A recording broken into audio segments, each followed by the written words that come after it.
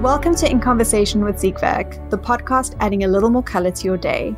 I'm Carla Brown, your host for this episode, and this is the third installment of our series discussing packaging reuse. So if you haven't listened to episodes 6 and 7 yet, I would encourage you to do so. Today I'm joined by Sarah Ma, Ziegwerk's Global Sustainability Manager, and also by Claire Rampin, one of the founders of Reeth, which is an award-winning startup backed by the likes of Microsoft and the Open Data Institute. Using software, they help clients stay compliant with important health and safety and waste legislation, gather data on their environmental impact, and lead the reuse revolution. So first things first, welcome back, Sarah.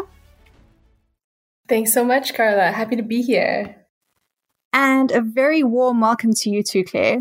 So for listeners who may not be familiar with Reeth or with you personally, can you give us a brief introduction to Reeth and also what inspired you to create it? Absolutely. Really pleased to be here as well. I started Reeth because I was really tired of seeing waste end up in landfill and see the fact that our waste systems felt so inefficient, and we were seeing all this single-use stuff piling up in either landfill or being incinerated. And it felt like there must be some barriers to why things weren't being reused more or materials weren't being kept in life for longer. And it was when I started to dig into that, I realized that there was the missing digital infrastructure for enabling reuse at scale. So that's what we set out to build at Reeth. Brilliant. In our last episode in this series, we discussed advancements in technology that enable packaging reuse, and this is kind of a continuation of that theme. So, Claire, I'm really interested in your digital twin system for smart packaging. Can you tell me how it works and what the benefits are of this? Absolutely. So we give every item a unique ID, and that can be done in any kind of machine-readable code way. So you could use something like a QR code, something very simple, or you could use much more advanced technologies such as digital watermarking or quantum IDs. And once you've given that item a unique ID, that physical item, we then create a digital twin version of it in our system, or you could call it also a digital passport for that item. The first step is to capture information about what it's made of. So we want to know what material it's made from. Does it have any percentage of recycled content in it? Where did that content come from? Anything that you might want to capture about the different componentry that this item is made up of. And that's really critical because that gives you a baseline understanding of what materials have gone into that item. And you can actually start assessing carbon and LCA information from there because you've got this footprint of exactly what materials and weight of those materials that item is created out of. And then once it's in life and it's actually being used and reused, you can capture information about its life cycle. So if it's a piece of packaging, for example, you can capture information about what it's being filled with, what batch of product, what type of product, if there's any allergens associated with that product. If it gets cleaned, goes through a cleaning cycle, you might want to capture information about the chemicals used in that cleaning cycle. So you have a digital ledger and an accurate record of exactly what that piece of packaging has come into contact with within your process. And that's really critical because it's when you're reusing something, you need to make sure that you're meeting all of the health and safety and legislation that exists out there to keep customers safe. And if you aren't able to track what's going into what piece of packaging and have a digital record of that, then it's very hard to maintain that compliance and to keep your consumers safe.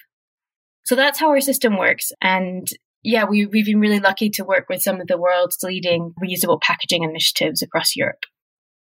I really love the level of detail that this actually captures because it's obviously the appeal to a company working with you would obviously go beyond just recyclability or environmental impact. It's also, as you said, about health concerns and meeting legislation. So that's brilliant. Yeah, I think we've had some really interesting comments from big retailers who are saying that they're under more pressure than ever before to capture information on both the products that they're selling, but also the packaging that's encasing those. And that is a trend that's only going to accelerate and only going to get more important, as rightly so. Bodies such as the EU start investigating much more closely what's going into landfill and if it could have actually been avoided in the first place. And then I think with reuse, it's such an exciting new space. the consultancy Systemic, they talk about the idea of new delivery models. For me, that's a really positive way to look at it. Rather than reducing waste, we're talking about delivering value in a really exciting new way. Like as a customer, I don't particularly want to pay money for a piece of cardboard that encases a product that I then put in the recycling and it may or may not be recycled. Like that's a loss of value. And why should I have to pay for that if there's a more innovative way to deliver value to me that doesn't require me to essentially waste something immediately for my purchase? I think it's really positive to think about the types of data we can capture and how that can start to inform our understanding of, yes, there's the health and safety element, there's the environmental reporting element. They're both very interesting and important, but also customer behavior and how people are interacting with reuse is really critical. Absolutely. And speaking of customer or consumer behavior, I'm a consumer like everyone else, but I'm a very fidgety consumer. So I tend to like to pull off the labels or any other fixtures on the packaging that I handle. So how do you prevent a consumer like me from destroying the tags and then actually interrupting the track and trace process? That's a great question. And I'd love to hear from Sarah as well about how that works with the inks and coatings that Siegwerk provides. But we've had our clients who are in charge, they're usually in charge of selecting what tag or tracker they want to put on their packaging. And we've had them select a whole bunch of different options, many of which are actually either embedded in the packaging, so you wouldn't be able to pick it off, or they're digitally printed onto the packaging. So they're just as you couldn't scrape off a label that is essentially printed directly onto a container, you can't do the same with this tracker. So yeah, there's lots of different ways of tracking and tagging, and I think it's really important to bear in mind all the constraints and the challenges that they'll have to go through, not this piece of packaging would have to go through, not to mention the cleaning process as well, making sure that it's going to be robust enough to withstand that. Absolutely. And Sarah, I'm actually going to throw it to you in a second, but I just have one more question for Claire before I do that. And that is, you touched on this a little bit, I think, but I'd just like to maybe just have more detail on why the companies that approach you are approaching you. What is driving them? Is it legislation? Is it consumer demand? What's the deal? Really great question. What we've seen, and we actually did a piece of work before we launched the company commercially. We were very fortunate to have some research grant money from the UK government, and that enabled us to go out and speak to as many companies in this space as possible. And actually we produced a piece of research that was peer reviewed and then published in the Journal of Sustainable Consumption and Production. And what it outlined for us, the outcomes of that research, were that there's three main drivers of reusable packaging. The first is legislation. So the good thing about legislation is that if you take it to your CFO or your board and you try and present a case for reusable packaging, if you're doing it off the back of legislation and proposed tax increases, you have a much bigger chance of building a robust business case that's going to withstand scrutiny from those bodies, because you're essentially saying, look, this is ways that we can actually offset upcoming costs that are going to increase. So legislation has a really critical role to play, and we're seeing it play that role. So in the UK, the plastic tax starts from April 2022, so in a couple of months. Across Europe, there's a mandate to introduce extended producer responsibility into packaging waste by 2023 across all member states. So that's where essentially you're saying, rather than have a subsidized system where the taxpayer pays for waste management systems, it's actually going to be the polluter that pays. So the person who's producing the goods and creating that waste, they're going to have to pay the full cost, or certainly a higher cost of how that piece of packaging or that product is going to be disposed of. So we're seeing really big changes there. And the second thing is consumer demand. And we can't ignore that, because we're seeing again and again across many, many consumer research surveys. And I think Accenture does one, or PwC, every 6 months they do like a survey, a pulse survey of consumers, and ask them what matters to them. And sustainability is consistently reaching about 8 out of 10 consumers, and it's influencing their buying decisions. So we can't ignore the consumer demand. But I think I would be hesitant to say that that's driving big change management processes in big businesses, because the challenge is that consumers will often say they want something and then they will do something different. And I think until we can find reuse models that really sit at that convergence of convenience and cost, like the right cost bracket, and are also meeting the needs of the consumer in a more sustainable way, we need to make sure that we find those models and can deliver those models to see that scale that we want to see in reuse. But legislation driving that kind of innovation is really critical. So we definitely can't decouple the two. And then the last thing is the cost pressures that are coming to businesses because of either increased taxes, like I already mentioned, or the increased cost of raw materials.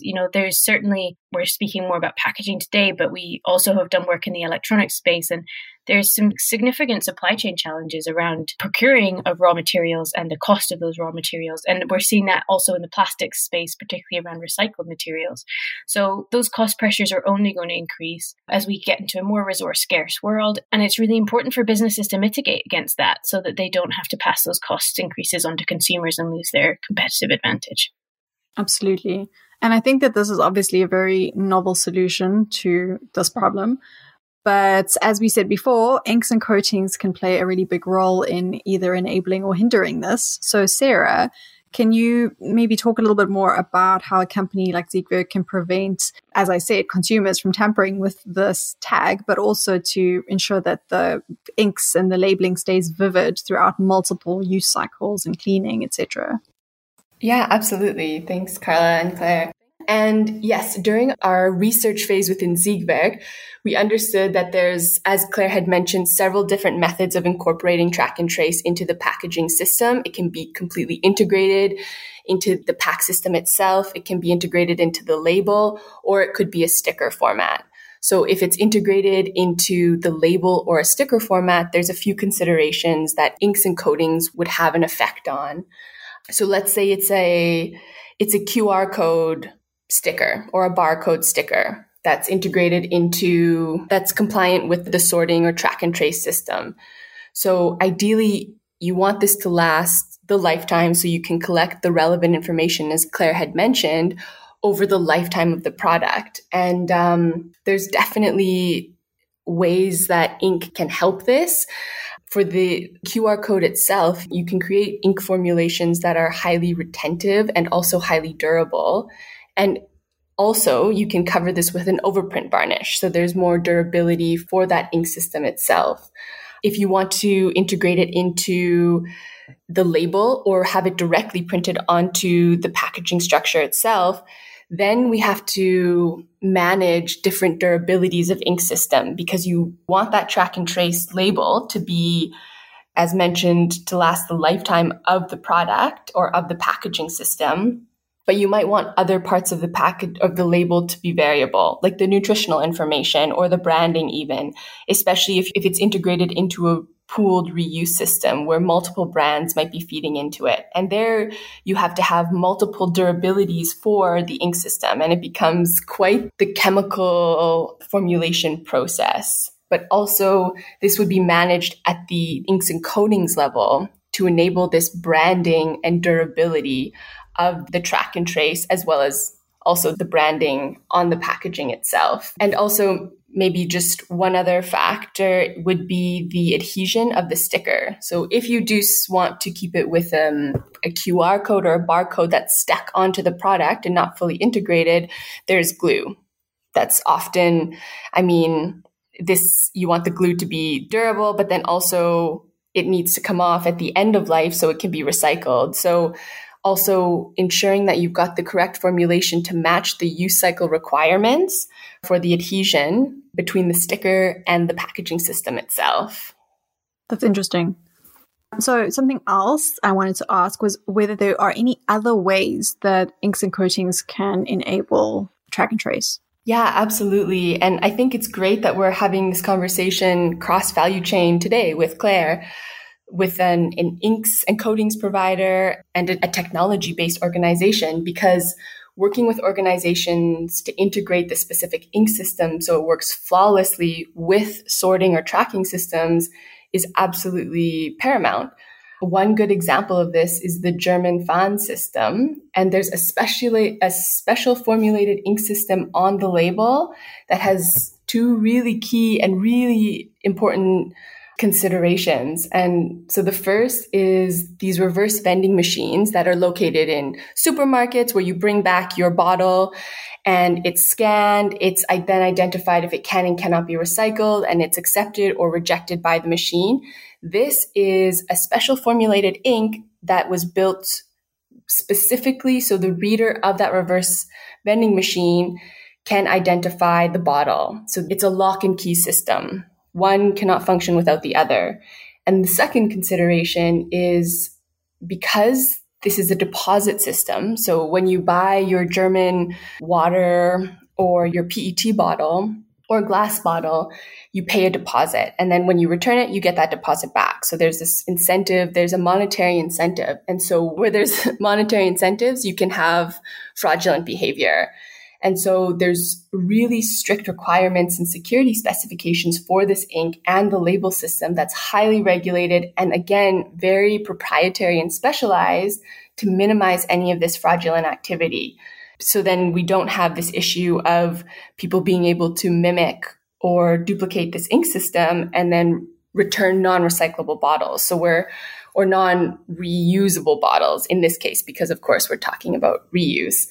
And so it minimizes this, let's say, the handling if there's any misuse of the return system. So this, when the ink formulation is highly matched with the sorting technology and it works flawlessly, it enables the automation of the process while maintaining high security thresholds or levels and also keeping the whole process quite efficient. This is important to discuss, I think, because we often say that inks and coatings are an overlooked aspect when it comes to enabling something like recycling. But I think what's even less discussed is how it's an enabling factor for reuse. So I think this is a very important conversation to have. Claire, my next question is for you. I checked your website and it mentions that Reith aims to break down the logistical and commercial barriers to reuse by contributing to the necessary digital infrastructure, which I guess is a little bit similar to the system that Sarah described, and then obviously other systems. So what will that entail, and what are some of the challenges that you see in this space? Great question. So I think it's worth recognizing that we're doing something new. You know, the last several decades have really been focused on optimizing single use. Everything from packaging design to logistics systems have been designed, built, and then optimized for that one-way flow of goods. And we really cannot underestimate how much compounding has happened. And it's so important to recognize the size of the challenge that we're undertaking.